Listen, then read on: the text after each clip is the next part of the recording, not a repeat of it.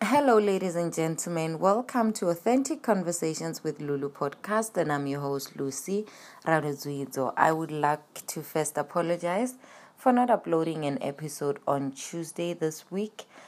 Things got a little hectic, and I forgot that it was Tuesday. However, for those that know, on Monday it was International Mother Tongue Day, and I am actively advocating for literacy, and I'm actively advocating for multilingual education. Just it has not happened on this podcast before.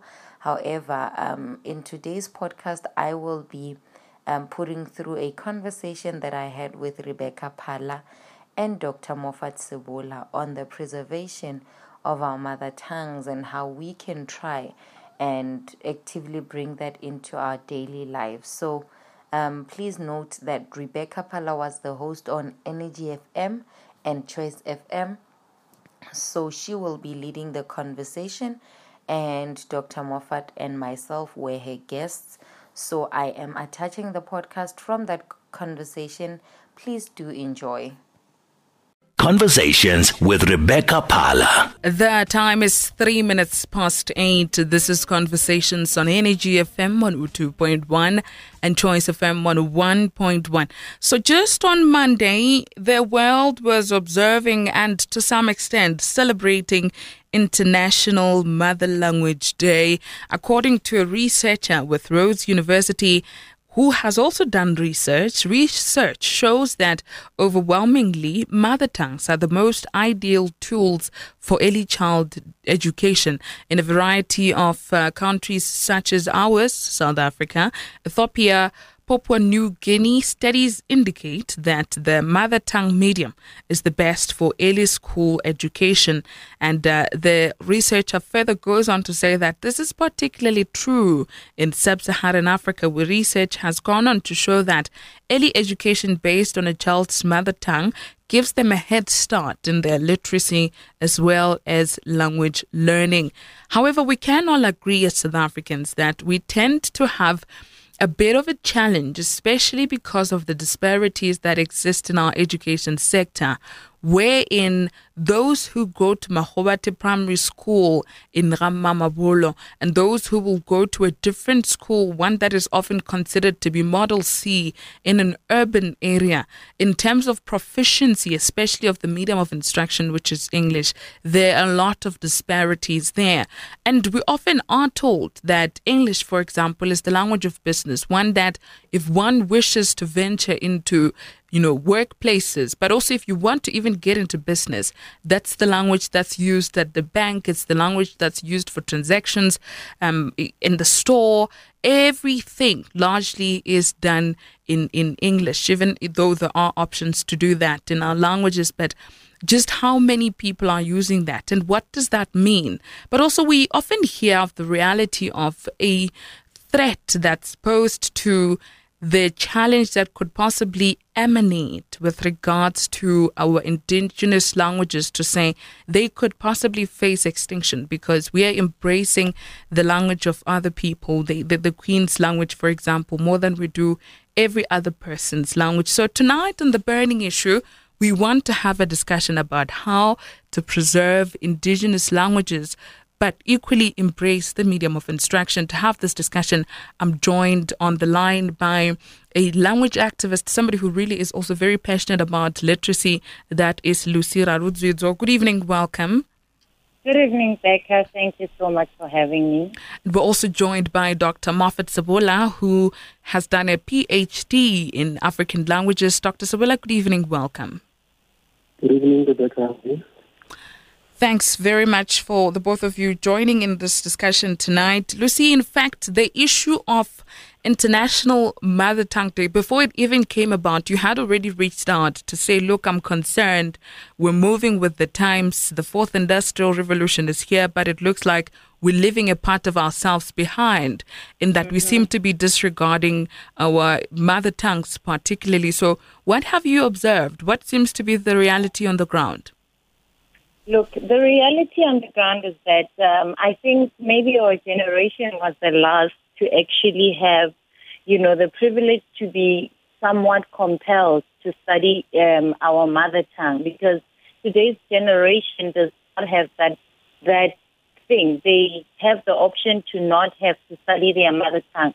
And the truth is that even at home, we do not communicate, in our mother tongue with these children. Right now, we are just comfortable with this child, as you have said about research, that they learn better in their mother tongue. However, because we are exposed to civilization, we take our children to crashes in, the urban areas and whatnot.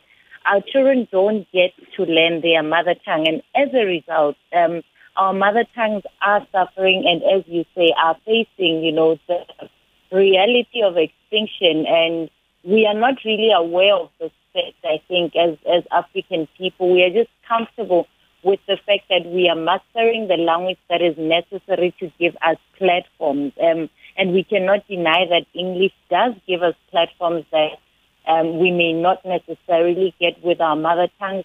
However, for comprehension and for excellent communication, we do need our mother tongue. So the reality on the ground is that the emerging generations are not fluent and they are not comprehending their mother tongues as they should, and that is such a risk for the future. Dr. Sobola, let me bring you into the conversation. Often when, because we communicate with a lot of people with the work that we do, sometimes I'll call a person and I'll be like, good afternoon, right? And the immediate response is, Tobela, Kwena Mak, right? And then you have to switch, because then it means that there will be a bit of a problem in terms of understanding, and you may not be able to then get your point across.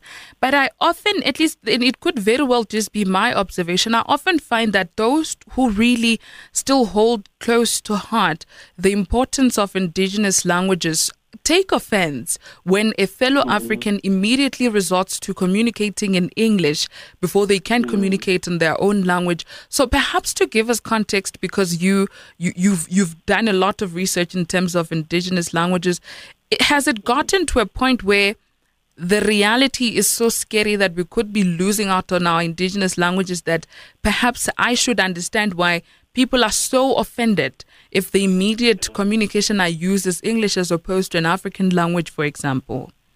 Yes.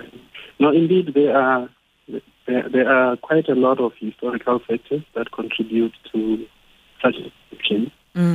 Particularly in South Africa, you'd remember that the issue of language is quite associated with colonialism.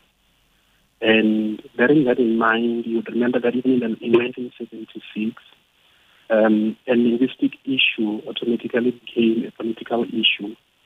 And that has had a significant impact in as far as both indigenous languages and what is classified as foreign languages are being perceived today. So when you speak to me in English and I respond to you in, let's say, Tshivenda, it might as well be a political stance for me, because I'm thinking by so doing, you are actually siding with the colonizer, so to exaggerate. But it could also be the issue of I am inarticulate in the language with which you created me. So when I respond to you in my mother tongue, it is probably a hint that, please address me in my mother tongue if you can. Or it is really that attitude that, I'm not going to entertain someone who speaks to me in this particular language. That's when it becomes an issue of protest. So considering those factors, particularly political factors that influenced how we react to language itself, or the disparities we were referring to earlier on, I would say the of indigenous languages is such a sensitive issue, because when we look at our languages, you have to consider the fact that languages are an embodiment of culture as well as identity. So if I lose, let's say, my indigenous language, there is a high possibility that I'm likely to also be inarticulate in my indigenous identity as well as my culture. So in an effort to protect that culture, to protect that identity, which for some people also include reasserting that identity after years and years of colonialism and apartheid in South Africa, that means I have to be intentional about defending that if I have to defend that, or at least helping others be informed about the value of their languages. So historically speaking, there are many factors that have to be considered when we speak about indigenous languages. But we also have to look at the fact that even in our academic spheres, where particularly there is a disparity between, let's say, the English language and other indigenous languages in South Africa. Just to cut it short, in my institution, we find that we have at least 3 indigenous languages that are used as media of teaching and learning. And yet you find the very speakers of these languages not so keen on learning in such languages. They prefer the English language. And there are a lot of reasons, as you mentioned, that the language can be used as a commercial and so forth. So there are still a lot of issues that are associated with our indigenous languages, most of which are even intellectual. And that is why the likes of Yongo speak of decolonizing the mind. This major issue of contention is that let's restore the integrity of our languages. So I believe that as we continue engaging here, a lot of those things will be unpacked. Gotcha.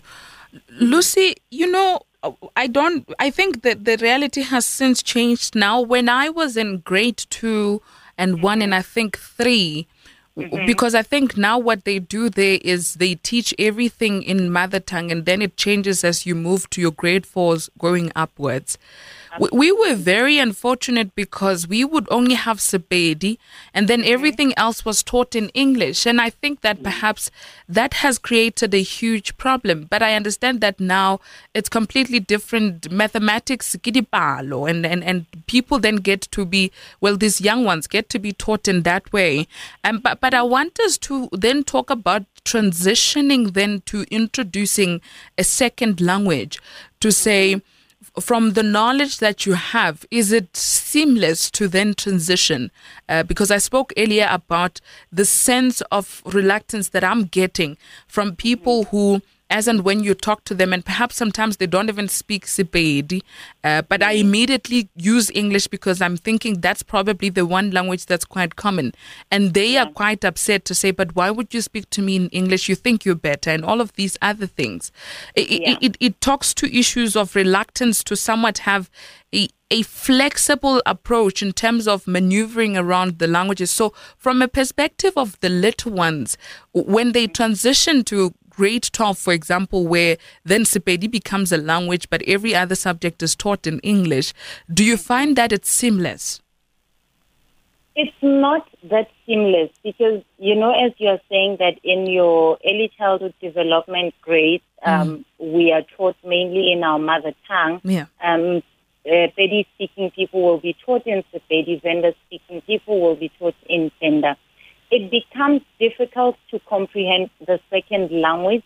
However, comprehension of the second language is you stand a better chance to comprehend a second language when you are fluent in your mother tongue.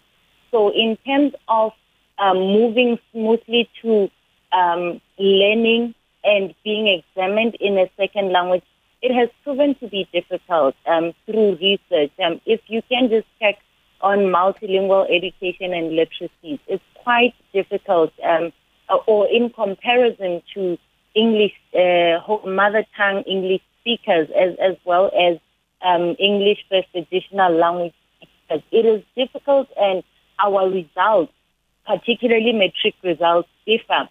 And I think if we were to introduce multilingual literacies and multilingual learning in the classroom, it would help the mother tongue speaker who is not an English mother tongue speaker to be able to comprehend in their mother tongue and at the same time learn the Queen's language, which would then just give us a better chance at standing, or competing with English first language speakers, because it is not a seamless thing from learning in one language to now having Sepedi as a subject and no longer as your medium of instruction. And as you say that there is sometimes reluctance. I think people tend to have that reluctance because they feel, why do you assume that I can speak English? Gotcha. However, we assume it because it has been it is a systematic standard that English is a medium of instruction.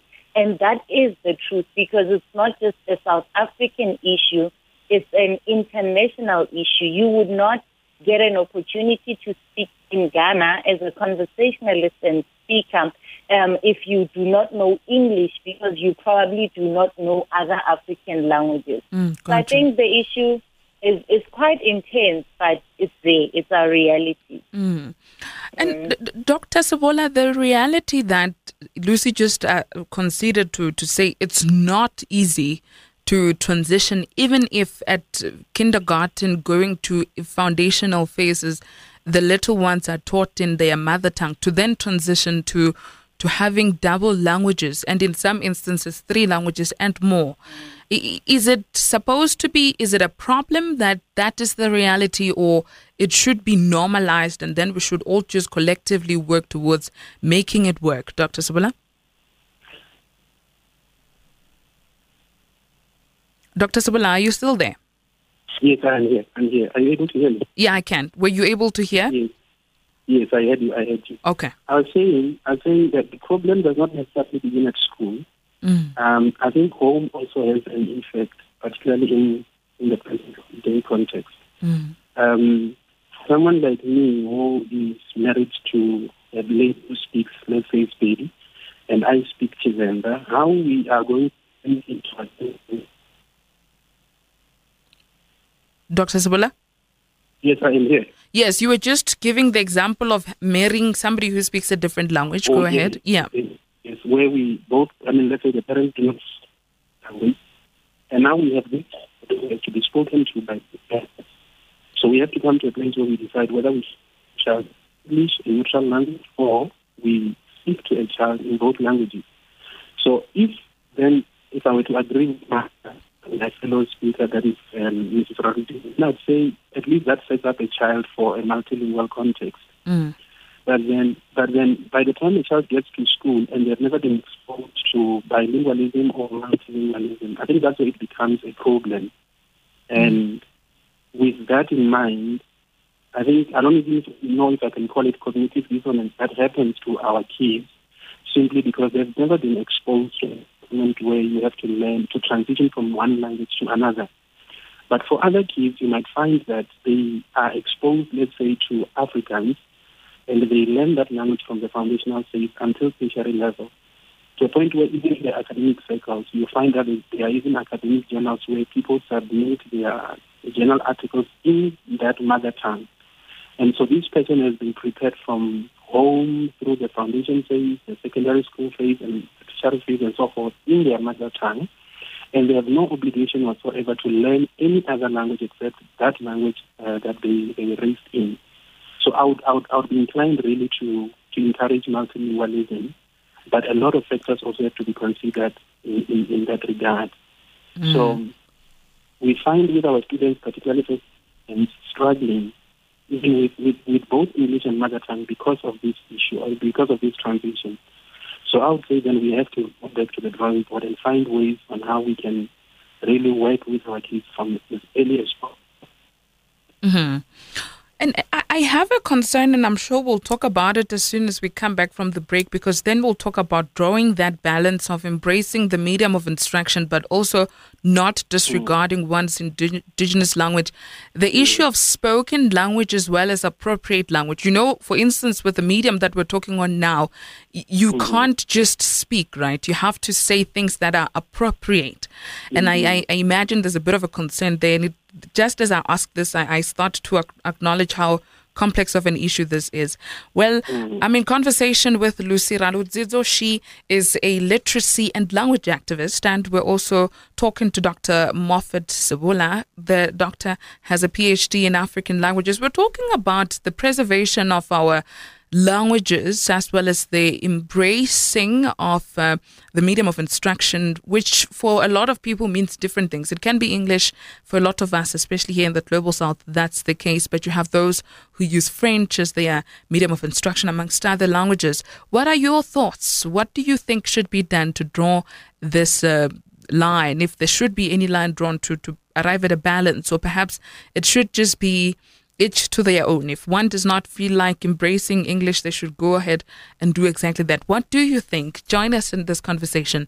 Our WhatsApp text line is 079-295-1212, 079-295-1212, or you can send a voice note to 060-771-5107, 060-771-5107, or you can give us a call as we continue with this conversation after the break. Conversations, Mondays to Thursdays, 7 to 9 p.m. with Rebecca Pala. The time is 23 minutes past 8. This is Conversations on Energy FM 102.1 and Choice FM 101.1. On the burning issue tonight, we're asking, how do we preserve indigenous languages and equally embrace the medium of instruction? You're more than welcome to share your views with us. Our WhatsApp text line is 079-295-1212. The voice note line is 060-771-5107, and you can give us a call. Have your say. Call us now on 015-151-1058. I'm in conversation with language and literacy activist Lucy Radodzidzo, as well as Dr. Moffat Sabula, who has a PhD in African languages. Now, Lucy, before we went to the break, I was just talking about how complex it seems, this question, because language on its own turns out to have a multiplicity of factors, inclusive of, like, for instance, the doctor is probably, most certainly is proficient in academic language, but you also have spoken language and many other things along those lines. How do we preserve, how do we draw a balance, Lucy, preservation of indigenous languages without disregarding the medium of instruction? I think we just need to be more intentional about it. You know how when you and I speak all the time, but we never speak in Sepedi, yet we are both Sepedi-speaking people. So I think part of it is just being intentional about speaking our mother tongue. And I think also, as coming from South Africa, which is so rich in language, we need to just be intentional about learning each other's languages, because that also makes it easier for us to communicate with one another in each other's languages without using English that we are already using in the professional sector, in the literacy sector. So if we are to just preserve the language and the culture for ourselves, we should just be intentional within our circles to just be speaking Sepedi when you are with Sepedi-speaking people, and learn other languages so that when you are in KZN, you can easily converse with the Zulu-speaking people in their language, and you can easily switch to Xhosa. So we must not just be, ignorant on learning other languages. I think learning other African languages will help us to be able to preserve each other's languages within a country like South Africa that is so rich with language, and a continent like Africa that is so rich in African languages. So in order not to lose that completely, we need to just be intentional about speaking to one another in those languages when we are in places that do not compel us to speak in English. Mm-hmm. Yeah. Dr. Sabula, the role of popular culture, right? Mm-hmm. Wherein the songs we're singing are in English. I'm sure Lucy and I, the bigger part of the language English that we think we know can be credited to music books. Remember back in the day, would have music books where you'd write lyrics and memorize them. And that's the role of popular culture. We learned a language because of that. What do we need to do, perhaps also as creators of content, myself and Lucy, amongst others, but also as a people who consume popular culture on a daily, what do we need to also change regarding that so as not to just abandon our indigenous languages? Mm-hmm. I think that question is closely linked to what I would call our indigenous knowledge system. We used to have our traditional dances, which are not as well documented today because of the migration to digitization. But the people who carry that cultural knowledge are still existing. They're still present. And if we were to begin by engaging those people who possess undocumented indigenous knowledge, it would become easy to even acquire the songs that remain unrecorded today. And when those songs are actually found, when those dances are actually found, whatever knowledge that might be classified as indigenous, becoming translated into the digital space, you have your YouTubes today and so forth.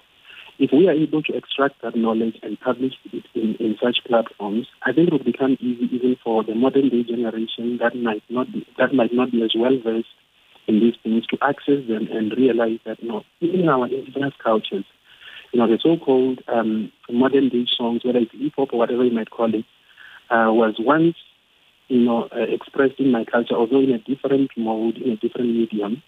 I think that would be a good springboard into ensuring that we preserve anything indigenous and that we even appreciate these things in the present day context.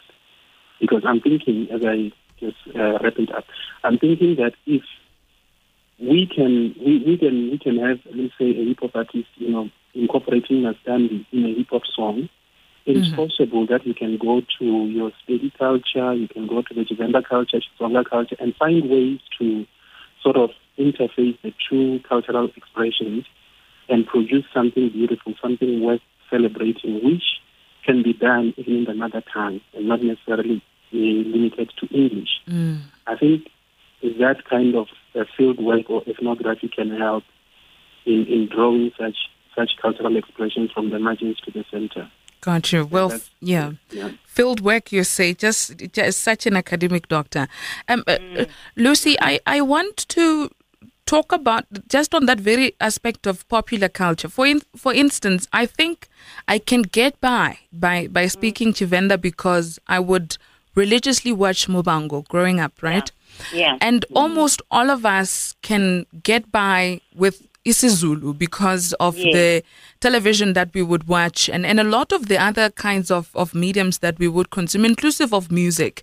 There's a Kenyan media personality who does a lot of digital content creation. Her name is Adele Onyango, and she was talking recently about how it breaks her heart that she can't speak her language of Kiswahili because she went to what we in South Africa would call Model C schools, right? Yeah. And she says that she feels that she was denied the opportunity even though it was spoken in the home. And I did say earlier on, Doctor, I would have wanted us to draw the distinction between spoken language and what is appropriate, because she says that it is her view that we have found it so easy to learn English, for example, because we understand English people's ways of doing things. Look at how we're having our weddings.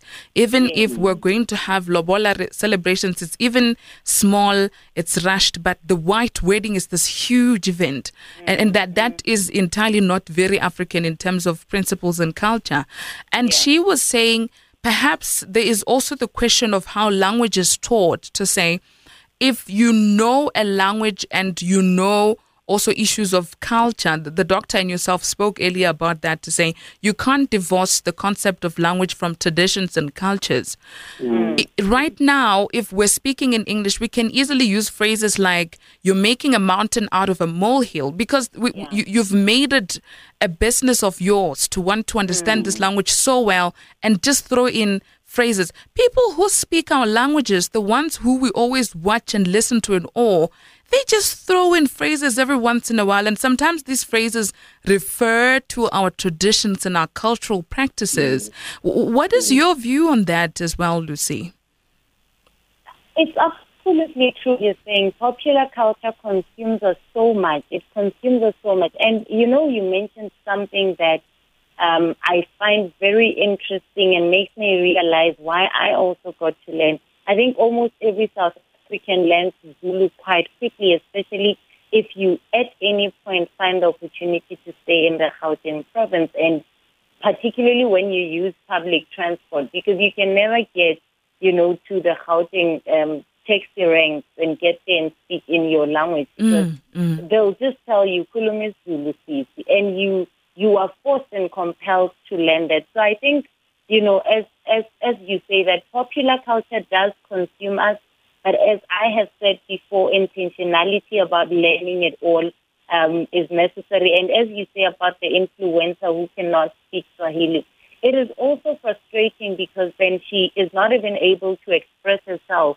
in her mother tongue. And this is because she was put in a place And I believe that her parents meant well when they sent her to these Model C schools, because for them, they were placing her in a better place to compete, internationally and just be relevant internationally.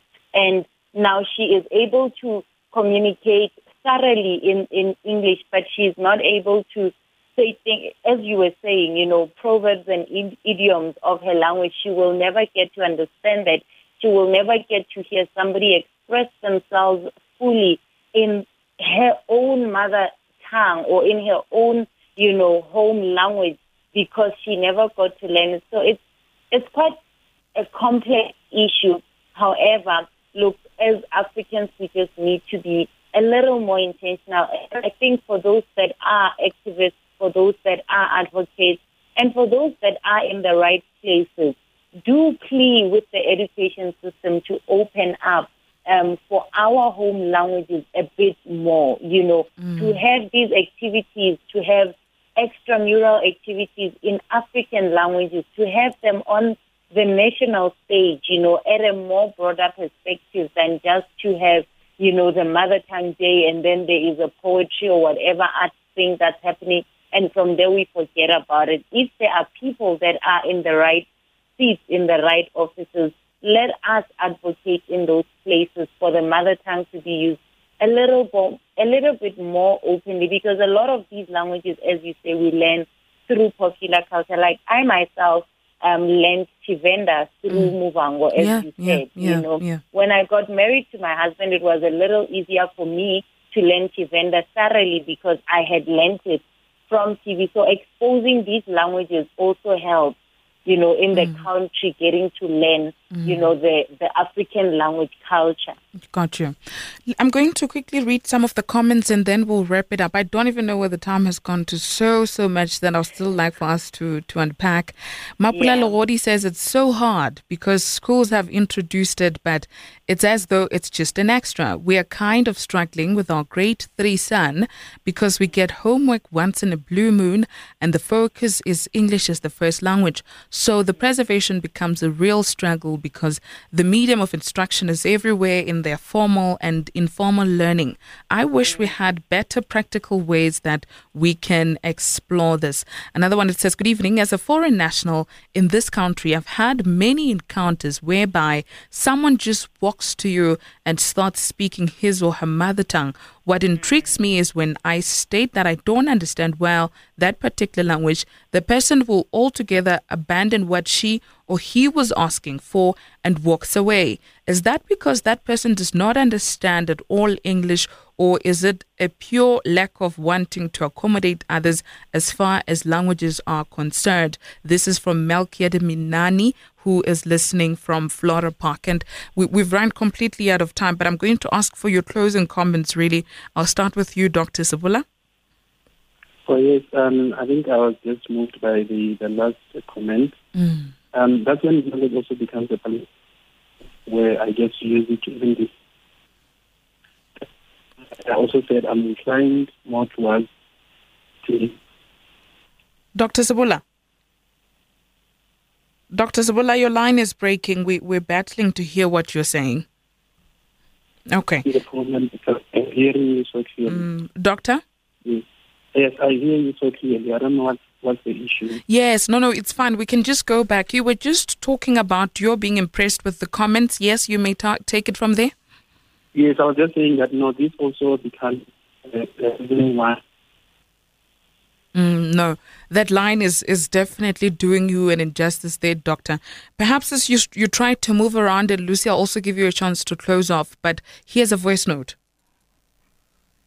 I like to use my language. Rinesa ba baby, then Riabana na uangwa musrichku alusabana about odiba ruambo hayan. Even though in a different places or different countries they cannot use their languages, but when they learn the other language and the foreign language, they must remember the original language. And then when we go to Gauteng, you can find una ndi Muvenda ndenge Gauteng, but if arindanga swika hapo ndapedza uma 2, 3, 4, 5 years, one muntu achibuya apa Venda asihamba pure Venda une accent yonochinja. So ndizvo zvinhu zvaita kuti luambo rune rava ruri kuluamba rupedze rusatova in that way or nga formally achivenda or chichivenda. So we need to encourage our kids to stick on speaking their language so that our language will be original the way it is. Because like now, from in our own world, and this thing starts with us as a parents. Ria Dihangwa, that is the sentiment of the listener there with that voice note. Dr. Sabula is back and I understand the line is much, much better. Doctor, you were just making your point. Yes, one voice note your Romero. I was saying, concerning the other message on, or the other comment on someone saying that because a foreign national saying that they would feel excluded whenever they indicate that they don't understand an indigenous language that they use to communicate with them. And then as I was saying around that language becomes even a tool that is used to discriminate. And that is the point when we emphasize that people should preserve indigenous languages. Now the idea is that we should not glorify, let's say, English at the expense of our indigenous languages. If anything, let us take pride in our indigenous languages and also explore other languages but not abandoning our own. So I would encourage them in my closing remarks, anybody that is listening, that I think it begins with us. We should take pride in our indigenous languages because within that language, our identity is captured, our culture is captured. And for those who are academically inclined, let's conduct research, let's write books and let's write journal articles. Those in the creative. Let's produce music, let's produce even poems, whatever form of literature that we might produce in our indigenous languages, let's do so, because this is one of the ways through which we can preserve these languages, we can document them, and I think we can also ensure that we keep speaking in our mother tongues, in our various contexts. Yeah. Yes, we can learn other languages and so forth, but let the primary one be our indigenous language. Thank you so much. Thanks, Doctor. Lucy, your closing comments. My closing comments would just be, let us just be intentional about speaking these languages when we can. When you are with your people that understand the same language, let's try that and let's be intentional about learning each other's languages. And by that, I do not just mean the 11 official languages in South Africa, but also other African languages, which then brings us to, the other message that was sent about foreign nationals not being, given attention as they should receive it. So if we learn other African languages, it also makes it easier that when you feel you do not want to communicate in English, you are able to communicate with them in their home language. And I'm just saying it's not impossible. As long as you're able to comprehend your mother tongue, you are able to comprehend other languages. It just needs a little bit more intentionality. That's all from me. And those that are in the right places, please try and get our mother tongue in the system of the curriculum in schools, even if it means hiring more people to do the work. Let it be done so that we intentionally preserve our own languages. Mm-hmm. Yeah. Well, thank you so much, Lucy Rarudzidzo, as well as Dr. Moffat Sabula, for your insights. Thank you so much. Thank you very much for having us. Invitation. Thank you.